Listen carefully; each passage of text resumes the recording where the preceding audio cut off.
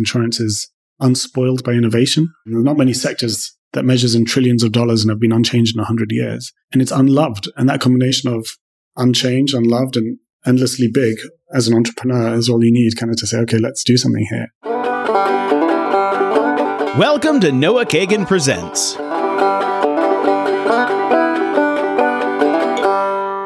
What up, party people? It's your boy, Popsicle, aka Rabbi Can't Lose, aka Noah Kagan. In today's episode, I talk with someone who's completely changing a 100-year-old industry, the exciting industry of insurance. Yes, his name is Daniel Schreiber. This is part of the Israel series. He is the CEO and co-founder of Lemonade.com.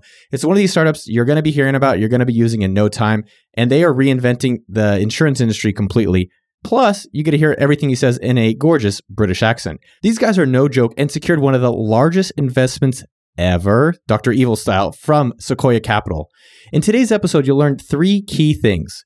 First, how the heck did Daniel go from being a lawyer, like the British style with those cool wigs, to becoming a tech co-founder?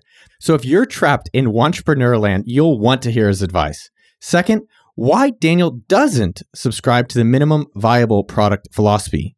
And third, how Daniel created a disruptive business in a very crowded and boring market. We'll talk about that and a lot more. Enjoy.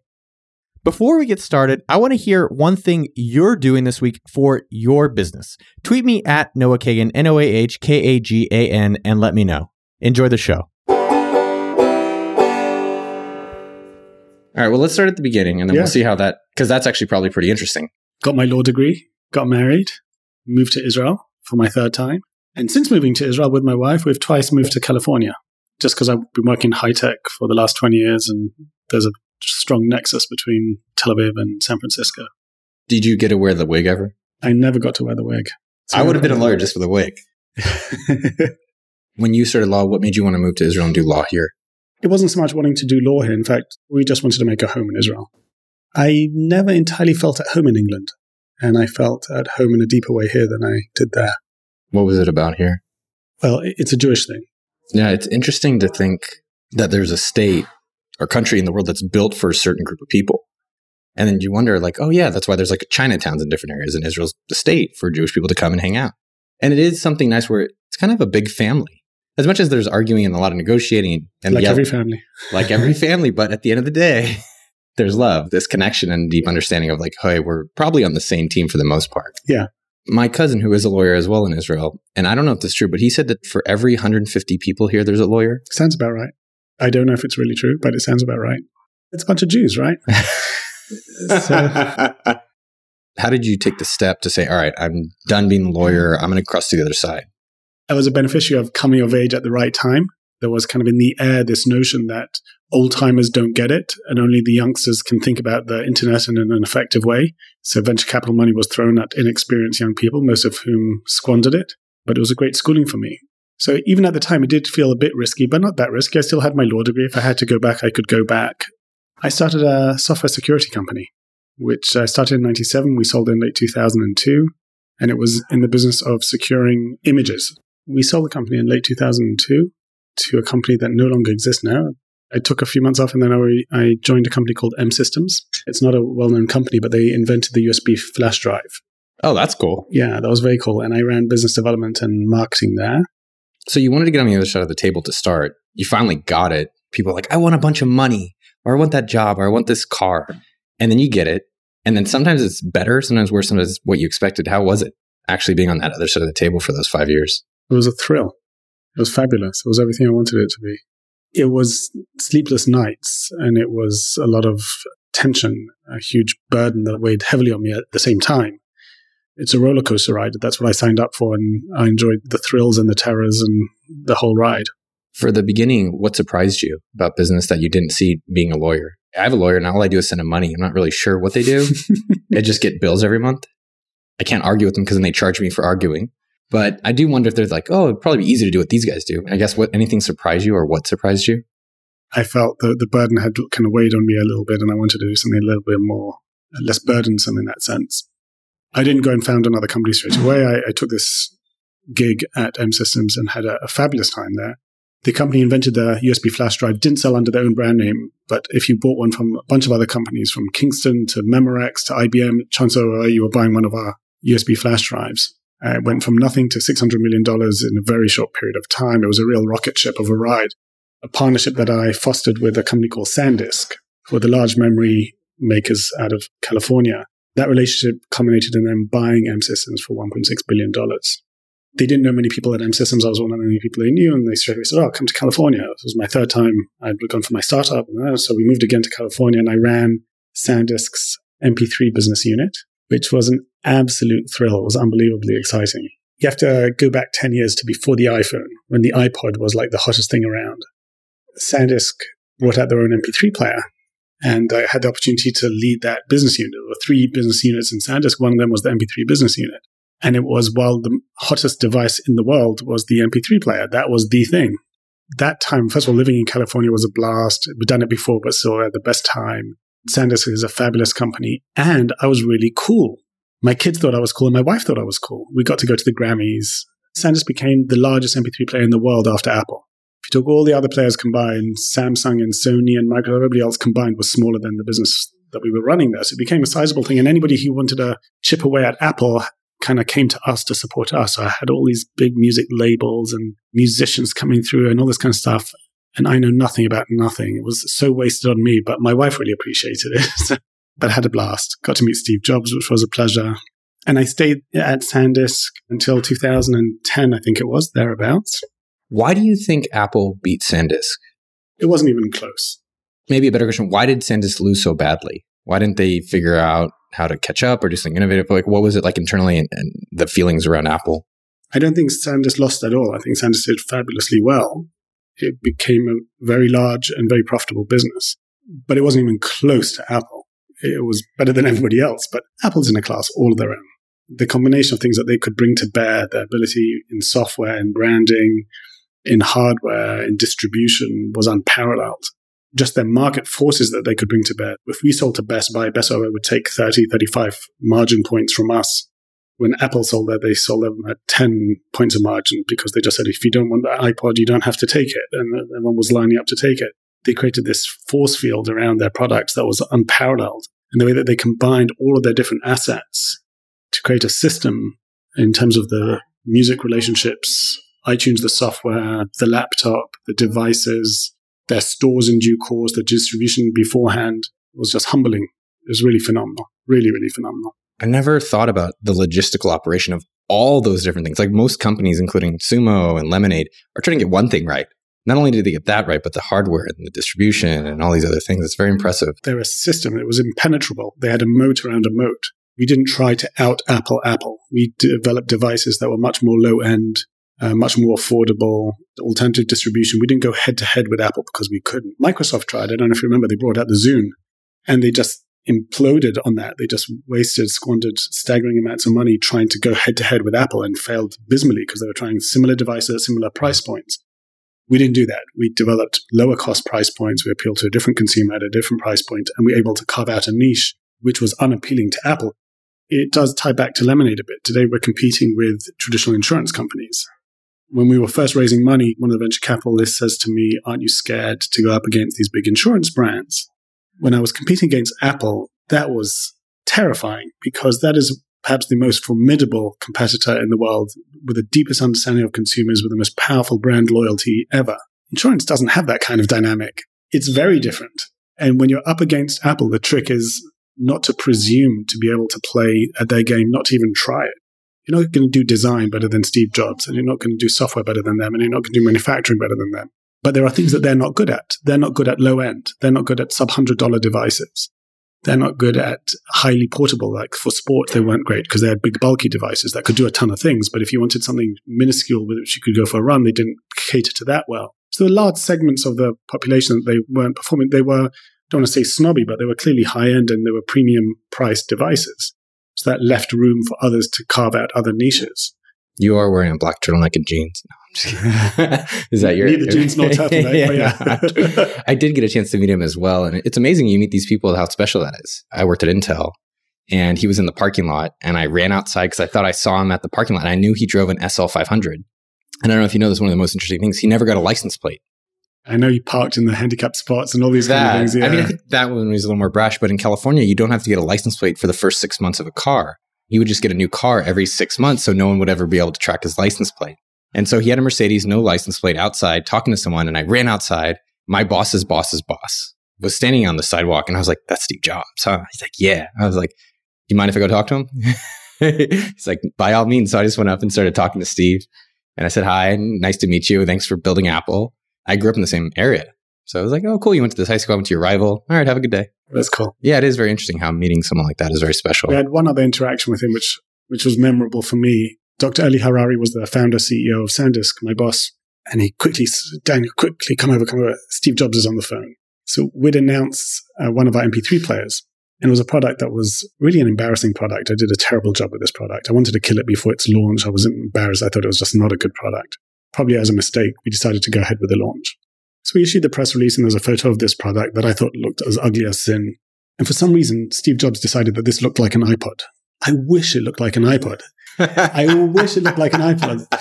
And he does what he did, which is to call the switchboard and ask to speak to the CEO. He literally just called up the switchboard and asked to speak to Eli. And Eli quickly kind of beckons me over, quickly, it's Steve Jobs on the phone. And Steve is saying to him, "I think this new device that you're launching looks a bit too similar to the iPod." Eli says to me, "I don't think so. I think, we'll send you a copy. You'll see it. It doesn't really look, maybe the photo isn't that clear." Steve Jobs says to him, "Well, maybe we should let the courts decide." And I said to Eli, "Yes." I said, "So long as they spell the name right, let them sue us. That would be fabulous." Because we were this little ant, nothing compared to Apple. And if they felt in any way threatened by us, I thought that would be a huge win. Yeah. Anyway. How did it end up doing? It was a bomb. What's that like in a big company when you have an idea for, because it doesn't just happen overnight. It's like committee meetings and organization. Like, how did that go? I had a reasonable amount of freedom there, and more of our MP3s were hits than misses. So the batting ratio was fine, but there wasn't an expectation that everything will be a hit. And Eli is a remarkable man and was a phenomenal boss and encouraged innovation and risk-taking. How did he do that? Because I think that's one of the things I always hear people say. Like, one thing I've noticed about companies is we empower people and they're autonomous. Then I see how it's really run. I'm like, no, they're not. You kind of tell them what to do and you micromanage them. He didn't. He ran the company, he founded it, and he ran it for 25 years. Right up until his last day on the job, he was shaking the tree and reinventing things and starting from scratch and questioning basic assumptions. And he was a rebel. He really encouraged me to fight the machine. What made you finally decide to leave that? When he left. So he retired at the height of the business success. He did phenomenally well. He was the founding spirit and continued to perform very well. It was really thanks to the founder still being there and still having those energies and encouraging me and allowing me to be a startup within a large company. And when that era ended, it was time for me to move on. What's between that and where you got to with Lemonade? Met up with Shai, who was at Fiverr, and we left our respective gigs, joined forces, and formed Lemonade. The end. Walk me through that. Did he come to you and say, "Hey, I've seen you've done all this cool stuff"? We were both beginning to think about what we wanted to do next and working through different ideas. Hadn't met each other yet. I was going through what in retrospect sounds like a structured kind of analysis, but at the time was kind of a meandering just through different areas, trying to think how could technology disrupt or reinvent or innovate in a sector in a meaningful way. And insurance wasn't high on the list, but when I encountered it, I kind of stopped in my tracks and felt that we'd hit something because insurance is so huge, so unspoiled by innovation. The last 100 years has seen almost no innovation in this sector. And there's not many sectors that measures in trillions of dollars and have been unchanged in 100 years. And it's unloved. And that combination of unchanged, unloved, and endlessly big as an entrepreneur is all you need kind of to say, okay, let's do something here. What were other ideas you were evaluating? I spent quite a long time seriously working on AI for diagnostics. I'm still convinced that in 15 years' time, medicine will look so different that we'll look back on medicine today the way we do on the 17th century. I think that doctors don't stand a chance compared to what AI will be able to bring to the whole world of diagnostics. So the combination of just medical information doubling every 18 months as it does, genetic sequencing happening at price points that today it's $1,000, but within 5 years it will cost the same as a cup of coffee. So suddenly instead of getting 30 blood markers, you'll get 300,000 or whatever, many more than humans can process. And you combine that with the third exponential movement, which is towards sensors, phones, wearables, and you combine those three exponentials and you just realize that humans won't be able to contend with that torrent of data, and that it's really going to shift. And it's not simply that machines will be cheaper, it's just that it's no longer a job for human beings. I spent a few months looking into that pretty seriously. Why did you pursue insurance instead of that? Competitive dynamics. I just felt that too many other people had figured that out. And while I don't think anybody had come up with a good enough solution, and I still think there's a lot of opportunity, companies like IBM, like Google, like Apple were onto it and doing stuff in there, and therefore standing out would be that much harder. I don't know if I've ever heard anyone say, I love my insurance company. No, it's really unloved. It's one of the least loved sectors, which we always found kind of intellectually intriguing. It's a social good. It's helping you out in a time of need. Why is it perceived as such a negative, a necessary evil? And that made us ask some pretty basic questions about insurance. And really, for Shai and myself, what we start off doing is we locked ourselves in a room and we spent 2 months with a whiteboard saying, hey, neither of us know a thing about insurance. So what we should do is go ahead and school ourselves in insurance. But we didn't do that. We decided to milk our ignorance for all it was worth and ask ourselves basic questions like, how would you build an insurance company today, knowing what we do about the sharing economy and technology and consumers and knowing nothing whatsoever about insurance? I think I failed high school probability theory.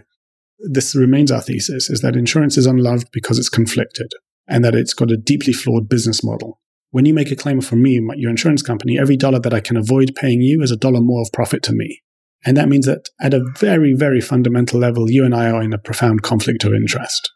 And we don't believe that you can generate a lovable brand or a lovable business or a trusted business atop that kind of conflict of interest. So we try to think, is there a way to create insurance that's different, that doesn't have that conflict of interest at its core? Can we use technology and what we know about the sharing economy and modern business models to reconceptualize insurance in a radically different way? We sell homeowners insurance, renters insurance, condos insurance. The top 10 companies in the US in this field have an average age of 104 years. If you took somebody from a century ago and you stuck them in a time machine from a board meeting of State Farm 100 years ago to a board meeting of State Farm now, I think they'd fit right in. It's probably the same people. Cryogenically frozen. My first thought is, how come no one else has noticed that in 100 years, this trillion-dollar industry has not been touched? For one, it's daunting. They use their own jargon. They don't have a normal P&L like other companies. You need to be Warren Buffett to understand what the hell's going on there. It's heavily regulated, which is also very scary. We raised a seed round of $13 million. It was the largest seed round in the history of Sequoia, and they've been at this for a while. The barriers to entry are not for the faint of heart. In retrospect, it's been fabulous. We ran the gauntlet and we came out the other side and we got licensed and we're live and things are going phenomenally well. But I'm not sure that it was a smart thing to do. We flipped the coin and it came up heads, but had we flipped it 10 times, I'm not sure it would have come up heads 10 times. We took a few bet the company moves. They worked out well and we're thrilled, and in retrospect, it's fabulous. But I understand now why people are daunted by this. They're right to be daunted. This is not for the faint of heart. How do you align the company to the customer so you are on the same side as me? And then two, what were some of the bet the company moves? Well, the way we align is we say we're going to take a 20% flat fee, which in the tech sector doesn't sound like an unusual thing to do. It's how eBay works. But in insurance, it's very unconventional. The way insurance works is I take your money, it's my money, and now you make a claim, I fight with you, and if I give it to you, I give it to you, and if I don't, I pocket it. That's their business model. No 20% fee. Our model is, no, you give us $1,000, 200 of them are ours, that's our flat fee.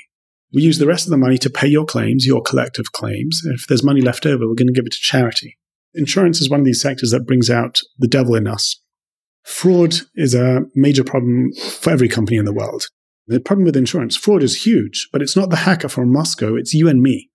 We're the people who are defrauding the insurance companies. 25% of Americans, when surveyed, say that it's okay to embellish claims for insurance companies.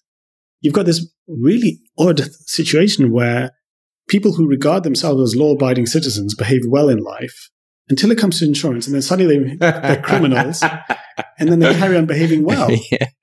So what we say is, look, when you on board with Lemonade, first of all, we're going to make it very simple. It's a 90-second process to buy insurance. You do it with your app, you do it on the web, lemonade.com, download the Lemonade app, boom, boom, boom, you're done. And by the way, that minute, you're going to enjoy yourself. It's gamified, it's a chat, it's interactive. So first of all, collapsing the timing, but then getting to a process where at the end of that, you select a charitable organization that you want to give back to. I want to alleviate poverty in my neighborhood or support my local church or what have you. June 30th is our Give Back Day. We look at all the people who selected that particular charity and we look at how many claims did they make. And if they didn't make many, if there was money left over, we donate it on their behalf to that charity. Now, when you come to make a claim, we remind you of that. And suddenly the whole psychology changes because it's not you against me. Say, no, oh, your TV was stolen, whatever, your phone was stolen. Please claim whatever you deserve, but please remember that unclaimed money is going to fund your local church. Now, it's not you against the machine. It's you against a cause that you care about. And suddenly you can be much more thoughtful and responsible about making a claim. So we haven't got a conflict of interest because we're never going to keep that money. We've put it out of our reach, not because we're more moral than the next guy, but because our business model has been structured in such a way that that money is beyond our reach, so we can't reach in and take it. So we'll bring our better selves to the table. And you, our claimant, the customer, is going to bring your better self because you're not up against that machine. And suddenly, instead of it being a vicious cycle, it becomes a virtuous cycle. In fact, just in the last few weeks, 3 of our customers returned money to us. They'd claimed, got paid, and they said, oh, the laptop was found. Here's the money back. And, these guys have been doing insurance for 20 years. They've never heard of such a thing, a customer returning money. It's really unheard of. And the one other thing to add to that is that once you don't have that conflict of interest, then the technology can really find expression. So we pay claims in 3 seconds. Not always, but about a quarter of a third to our claims are today instantaneously paid. It doesn't say your claim was analyzed. It doesn't say your claim was approved. It says your claim was paid. The money is in your account. So suddenly you can deliver orders of magnitude changes of user experience, of time to get money. You're collapsing costs while you're doing it, and you're delighting consumers by the buy. That sounds like you're setting yourselves up to get screwed, that last part. And just the fact that you guys pay out so quickly. How do you guys just not raise all this money? You give it all out to everyone and then you have nothing left over to run the business. So how do you guys ensure, pun intended, that you guys do stick around and not just, because the charity aspect, people still just don't care and then take all your guys' money and run. We're seeing claims behavior that doesn't speak to that. There's something, you might think of it as naive, but human beings live up to your lowest expectation. If you treat people as criminals, they'll behave like criminals. And human beings will sometimes behave very well. In rural Africa and rural India, there's been a lot of microfinancing going on. The repayment rate that Grameen Bank has had there is 99.something%. Now, they've got no enforceable contracts, no collateral, no FICO scores on which to base it, and 99% repayment rates. And you take the same human beings with the same DNA into the US, anything between 10 and 38% of the money in the insurance space gets squandered on fraud. So you have to ask yourself the question, why do human beings sometimes behave well and sometimes behave poorly? And that's really been what we're trying to address. I don't think for a second that we'll get fraud down to nothing. It's not going to be a binary outcome that everybody else gets screwed and we don't at all. But if we can reduce the incentives to defraud, if we can bring out our best and bring out the best in you, there's no reason to assume that we're going to get screwed. We've found that we're able to program AI to do a lot of the stuff that a human being would do. And we don't pay all of the claims. The other 75% of the claims at the moment are still being processed by a human because the algorithm isn't sure that it's a legitimate claim. We're able to first reduce the incentive to defraud, which is a very powerful thing. And secondly, we're able to implement a lot of the anti-fraud things that are done offline. We're able to do them online in billionth of a second instead of over a 3-month period. As you guys were getting this company started, what were the big bets you made that you said you bet the company on? We were under tremendous pressure from everybody who knew anything about insurance to say, never become a carrier yourself. What you want to do is become what's known as an MGA. An MGA basically means that you go to a traditional insurance company, you take their paper as it's known, their basic policy, they're the regulated entity, they're the ones with the capital, and you go create a pretty website or pretty app and sell their insurance. And everyone said, look, you guys don't know anything about insurance. The last thing you want to do is create an insurance company. So that was one move where I'm very glad that we did resist that and we became an insurance carrier, because I just don't believe that you can sprinkle technology pixie dust style on top of a 100-year-old edifice and think it's going to be transformative. And if you buy into our thesis that the foundations are the problem, then just adding another layer of a pretty website, it's kind of like putting lipstick on a pig. It's not going to really affect deep change. It's not going to be disruptive. Ultimately, consumers can see through that kind of stuff. Another one was going to the state of New York. We went to the very toughest regulatory environment and sought a license from New York. And that was a bet the company move. They could have declined us the license. But having received it, it's allowed us to move much faster through other states because states have respect for New York and are much more likely to grandfather you in if you're domiciled in New York. But we do buy into the thesis that you create real value by doing hard things and that taking the easy route doesn't get you there. The dominant way of thinking in Silicon Valley today is don't create the whole thing, create the simple, easiest, minimally viable product, test it out, see that it's working and correct as you go. That's not the approach that we took. You have to do the hard work up front. You have to bet the company because you can't test this. You can't beta test it. You have to get a license before you can even start selling insurance. So it was a very different development cycle to what a lot of software companies are able to do. The only thing I would encourage for the listeners, and the way I like to look at it, is you could also go to people and still say, hey, how do you feel about your insurance company? If we had this alternative, here's how much it would cost and here's your charges, and we donate to charities. Would you sign up for it today? And either get their money, or you could validate it a little bit before you go and commit the years and months to getting it set up. I mean, yes, and we did that. We went into Starbucks and we showed people drawings and we did some of that. But surveys are notoriously unreliable. And consumers, even if they think they're answering truthfully, they don't really know. You'll get obvious feedback, right? If you ask consumers, hey, would you like insurance that's easier and faster? They're going to say yes. Who's going to say no? The level of answers that you get back at that point are kind of self-evident and you can answer them yourselves. The harder question of, does this whole thing come together? Does it play like an orchestra or does it miss? Is going to be hard to extrapolate from survey data ahead of time. What gave you the confidence then to move forward with it? We had a pretty strong conviction that it was right. And we spoke to smart people who we trusted and we found investors who were willing to gamble on the vision. But we had some sleepless nights over this. We didn't really know. We would not have been at all surprised had we launched and needed to iterate many times and scramble to fix things. It was a huge and very pleasant surprise. What did most people not realize that you have to do to get approved as a regulator or as an insurance company? What did most consumers not realize? I hadn't realized how much they're going to scrutinize the resumes of the people in the company. If a company has a history, they'll look at the company's history. But if it's a new company, they'll look at the history of the people rather than of the company. So getting on board world-class talent, senior people out of senior insurance companies was really important. And recruiting people out of big insurance companies to disrupt the business that they grew up in is a non-trivial thing. I literally wrote in the job description, midlife crisis as a requirement. Because if you're happy in the corner office at AIG, we're not for you and you're not for us. So bringing on board those kinds of people was crucially important. And it's people who know the industry, are respected within it, but don't believe in its future. The one thing I was wondering about that earlier is that you hired these people from the corporate environments. How did you find ones that could not just say, well, in insurance, it's going to be like this? Because one concept I think about when starting companies is, do you start something you know well? Like, I know internet startup marketing, so let me just only do businesses related to that versus insurance. So I guess, how did you guys break free from that or find the right people around that? It was a real concern, which has turned out to be just fine, but it was not self-evident at the time. We were worried because both Shai and myself, we're techies. The people whom we managed to hire were looking for that. There were people who saw the change coming, who had decided that the way things have been done for the last 100 years is not the way they're going to be the next 100 years and wanted to be on the right side of history, so to speak.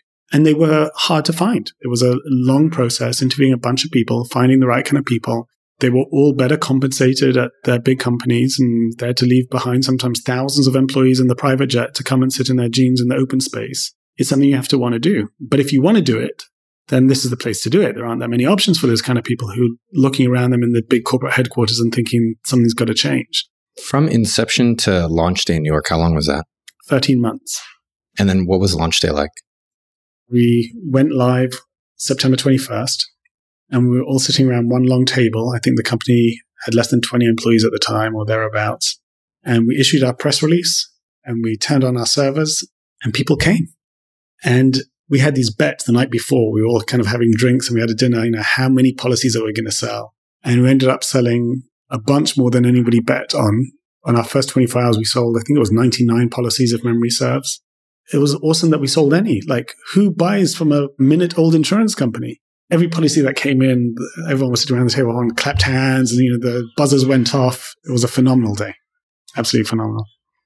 The company launched Lemonade.com for property insurance, 100 people, and then it kept growing, and I think it's over 15,000 policies or something like that number. It sounds like it cannot fail. What are you worried about? It's much less clear right now. Now, there's some obvious things, right? How are the incumbents going to respond? We're up against companies that are huge, very wealthy, spend staggering amounts of money on advertising, can outspend us on any category, can out-hire us. And then there's a bunch of other startups that are undoubtedly going to come and try and replicate what we're doing. Why property instead of car to start? I'll tell you, there's 2 or 3 things about cars that make them less interesting to us. One is that it's an area that has been, relative to other areas of insurance, has received a lot of attention. So you think about all the commercials they see, Geico, Progressive, it's all about car insurance. And there's a lot of direct-to-consumer. Both Geico and Progressive will sell direct-to-consumer, whereas homeowners insurance, renters insurance, is all broker-based. It's the old-fashioned part of the industry, the part that's been most neglected.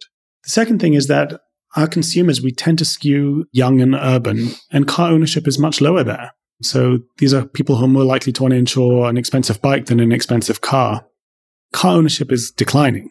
You think about places like San Francisco, people are switching to Uber today, and over the course of the next decade to autonomous vehicles. And it's a sector that is going to see huge contraction. So for all of those reasons, it didn't seem like the most sexy end of the spectrum. And then for yourself now, you've been in the game. You finally got out of the lordship and into the startup world 20 years ago. I've read in an article, they said, oh, if you're over 40, good luck starting another company. I was like, shit, I only got 5 more years left to keep running Sumo. And then I'm out. And there's data to suggest that people peak in their 40s. And then after that, it's much harder. I think the 40s is plenty of companies are started by people in their 40s. The data does confirm that kind of thing. I think you're still okay for a while. So I got like 10 years. But I think also it works the other way around. Throwing yourself back in the game is what keeps you young and in touch. And we're in such a fast-moving industry. The way software is done today and the way software was done just a few years ago is transformed. If you're not constantly starting new companies, I think you find yourself stuck in old ways, and it's move on to your next thing, man. Come on. Come join Lemonade. Awesome. Well, that's a wrap. I hoped you like hearing Daniel's lessons in his calming British voice as much as I did. As we close out the podcast, you know what to do. First, go check out lemonade.com and then send Daniel a tweet saying, yo, what up, Daniel? It's _Schreiber on Twitter if you can find it.